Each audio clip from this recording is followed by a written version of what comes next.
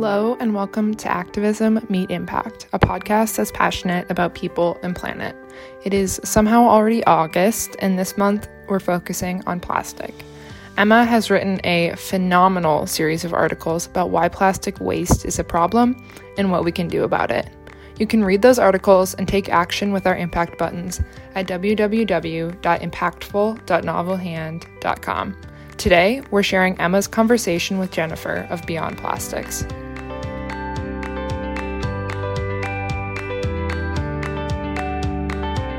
So just to start off, would you mind introducing yourself, what you do, kind of your background?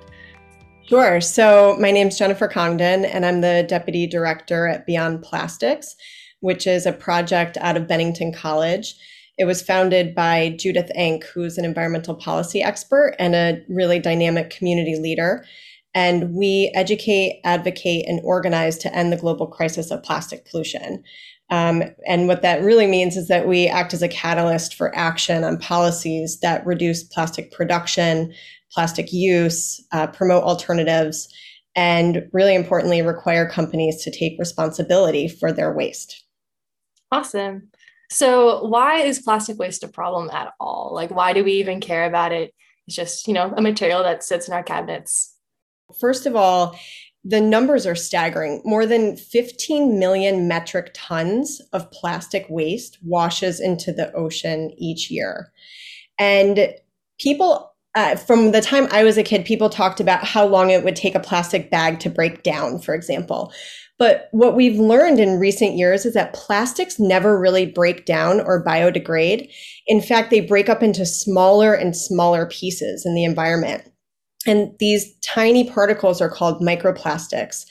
And as the plastic breaks down, they leach the chemical additives that have been put into making the plastics.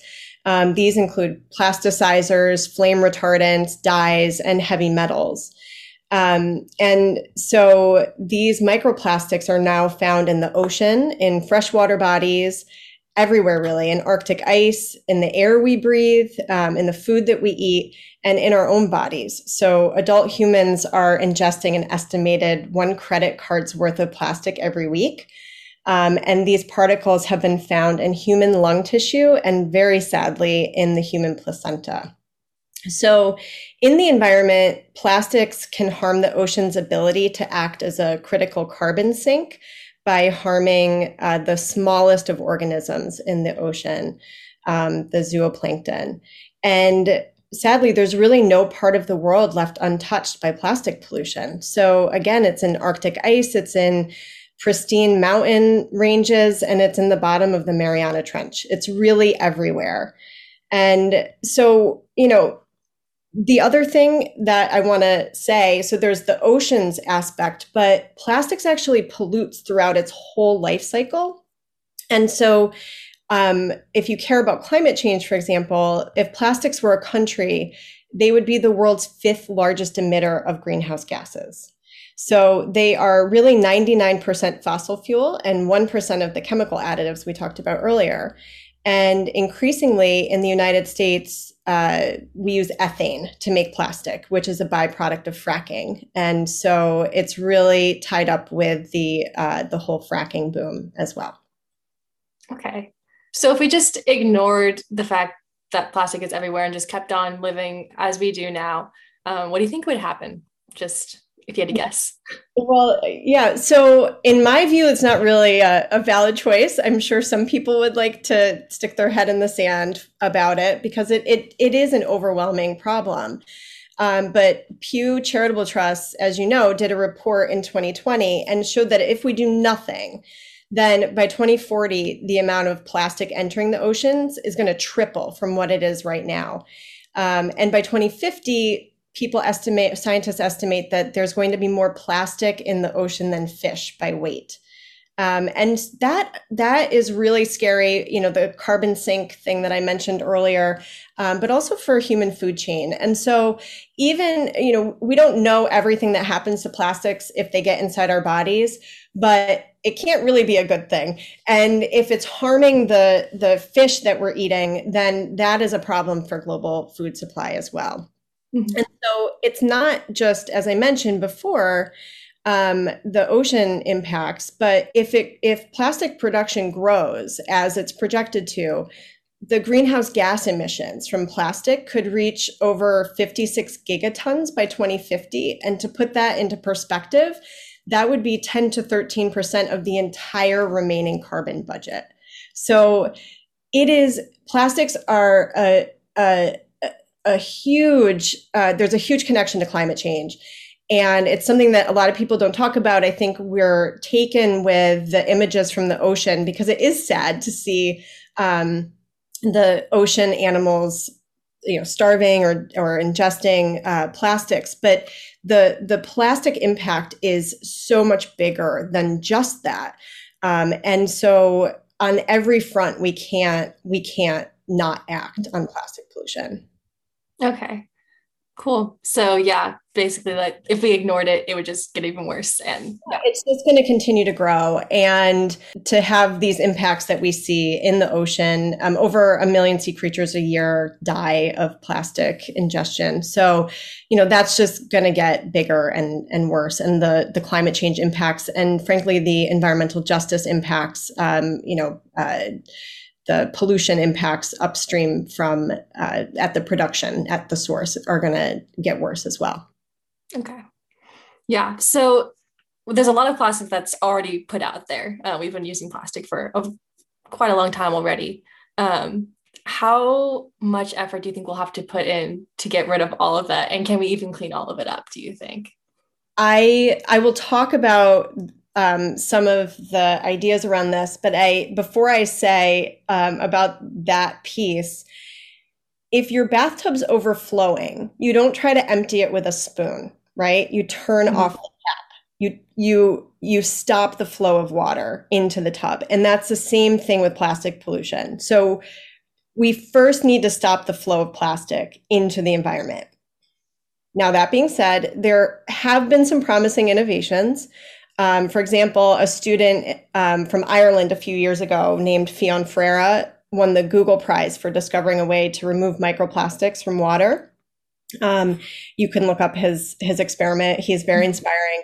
I think he is in college in the Netherlands now, and he did a project with us last June. But this kind of thing is going to be important for efforts to remove microplastics from let's say the wastewater streams. So like when we wash our polyester clothing, the microplastics from that go into the wastewater and then go get discharged into the ocean and into waterways. So removing those microplastics at those point sources is going to be really important for the future and reducing the load of plastics entering the environment. And I think that there is going to be some other innovations in the future to help with that. But it doesn't solve the upstream problems. The focus as individuals and as a society right now has to be on turning off the tap. So we have the tools we need today to stop about 80% of the plastic from flowing into the ocean, the environment. But that would really be an all hands on deck approach. It would be all the policies that we know and have available to us implemented at the same time. And it's going to take changes at every level of our economy and our civic life to really stem the tide of the plastic pollution and the production. So that's our stance on that. And again, it doesn't, just cleaning up the ocean doesn't stop the flow of plastics in, and it also doesn't deal with the pollution impacts at production, which is an environmental justice issue. Exactly.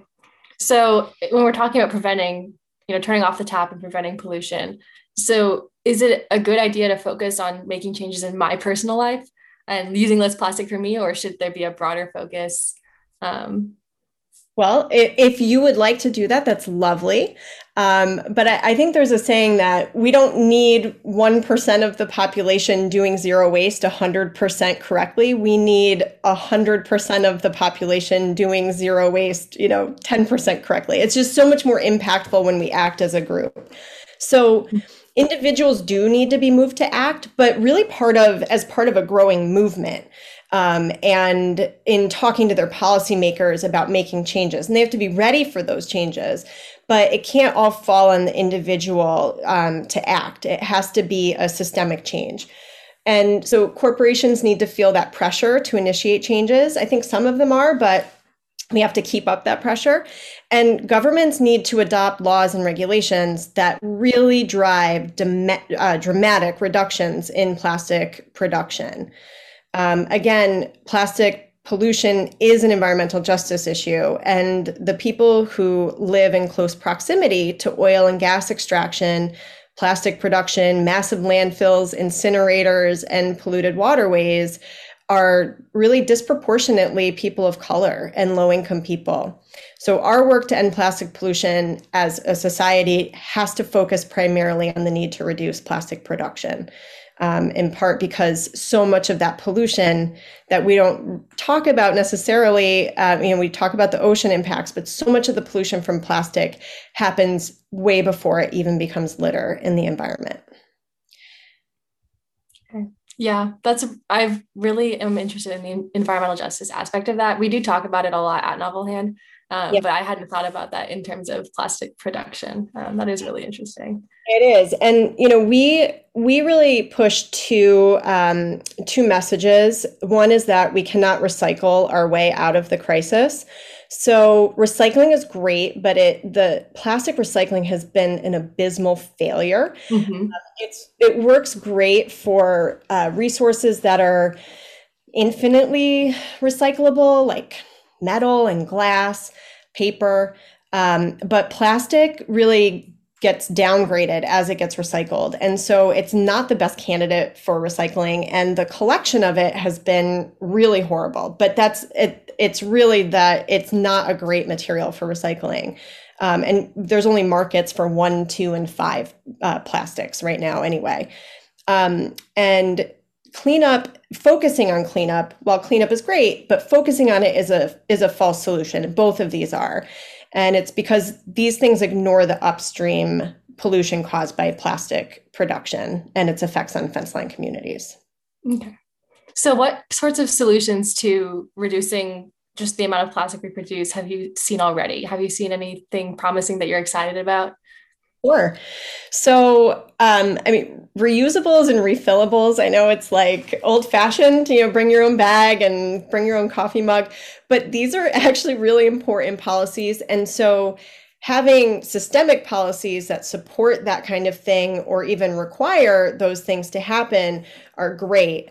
Plastic bag bans, for example, and other bans on wasteful single-use items are some of the things that we've seen happen that are really great. New York State, New Jersey, Maine, a couple of other places have pretty strong single-use plastic bans, and they ban various things. Sometimes it's stirrers and cutlery, and sometimes it's plastic bags and other things, styrofoam, things like that. So those bans are really important for driving down consumption of plastics, and that reduces the demand. And so hopefully that will start to send the right market signals that like this is not gonna work.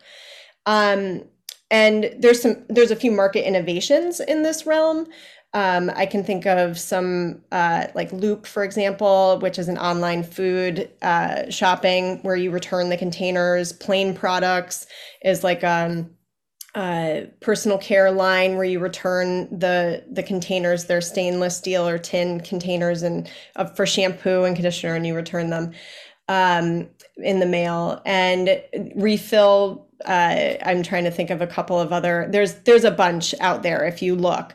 But again, those are lovely and they're sort of consumer driven, but more of that stuff, as we prove that it works and can happen, needs to be made the way things need to be. So on that note, there's actually a big push right now to create these systemic policies that put the responsibility for managing waste back onto the producers. And the general name for this type of policy is called extended producer responsibility. For short, it's EPR.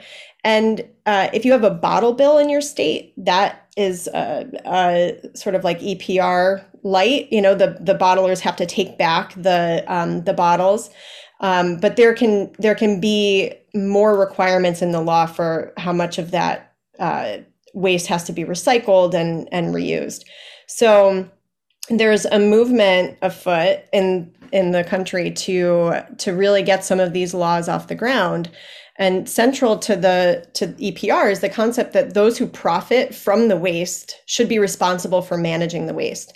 And if they're designed correctly, they create financial incentives for companies to reduce their packaging, design for recyclability, limit packaging toxicity, which is shockingly very common, and create systems that make it easier for people to recycle. So that EPR is I think where we're headed in the future. Okay. That's interesting. Do you know anything about like the circular economy or ideas related to that? How some companies are starting to shift to like bring back your gear, bring back whatever you've used and then now it's broken and we'll turn it into something better. I know more about the packaging pieces. Like I said, I mentioned Plain Products and Loop. That's where, you get your black beans delivered in a stainless steel container, and then at the end, when you've used it all, you ship it back and they refill it, they wash it and refill it, and so you never have any of that packaging waste. For other things, like if it's broken, I would love to hear some innovative ideas about actually reusing the products itself. But I think, a lot of the waste that we see out in the environment is single-use plastics. It's things related to, a lot of it is food. I think it's over 75% of waste found in the environment is actually related to fast food consumption. So a lot of it are these convenience products and things that we use one time. And the average life of a single-use item is less than 15 minutes. So we're using these things for less than 15 minutes, and then they are existing in the environment forever because remember, they're not biodegrading. They're breaking into microplastics and causing problems even at like the microscopic level. So I think that's what we focus on is the single-use plastics. Like we don't focus on medical waste or other products that have more longevity. We really focus on the stuff that's like the fast and simple and easy. And frankly, we have not lived with this stuff for that long, right? So plastics have been around, since the 40s, but we have not. A lot of these single-use convenience items are new, and like straws, for example, we say for most people, you just don't need one. You have lips, you can just drink. So, there's a lot of ways to work around some of these single-use convenience items, and we can just refuse single use. And that is going to be a huge part of the waste that leaks out into the environment. And then we can work on some of the other stuff. But I love the idea of circular economies. I think that's got to be the way of the future. Yeah, I just know I'm involved with, outdoor brands and things like that, just because of the work that I do. And so I know that some companies are starting to say, hey, bring back your old stuff, we'll repair it for you, things like that. Yeah, that's great. And I know some of the companies are also doing like, send us your stuff and we recycle it back. Like we do the fabric recycling back into the clothes that we're selling again. And that's actually an example of extended producer responsibility. And those brands are taking an initiative to do that. But that kind of responsibility needs to be the rule and not the exception. So, yeah. So you've been talking a lot about single-use plastics being something that we can just like that's what we need to focus on getting rid of. What would you say to people who feel like there's kind of a cost barrier to that, where it feels like, oh, it's just cheaper and easier to get the single use and move on rather than investing in something that's more durable? Well, I would say that, again, bringing it above the individual, like beyond them, plastics are artificially cheap. So we are externalizing a ton of the costs of plastics, or the companies making plastics and making money off plastics, are pushing the costs of plastic, and it's costing society a lot of money. They're pushing the costs off to municipalities, to ocean users, to fence line communities. And so if the idea with an EPR policy is that the costs are put back onto the producer. And so they'll have to figure out a way to incorporate that. They might make plastic more expensive, for example. Maybe if it was more expensive, the alternatives would be more realistic. So, and again, we're paying for it already. The costs of plastics have been socialized. We're paying for it as a society. And the oil and gas industry and the chemical industry are laughing all the way to the bank. So we need to push that cost back onto them and drive the market change from that perspective. Okay, that's I like that a lot. That's pretty cool. Yeah, thank you so much. You are so welcome.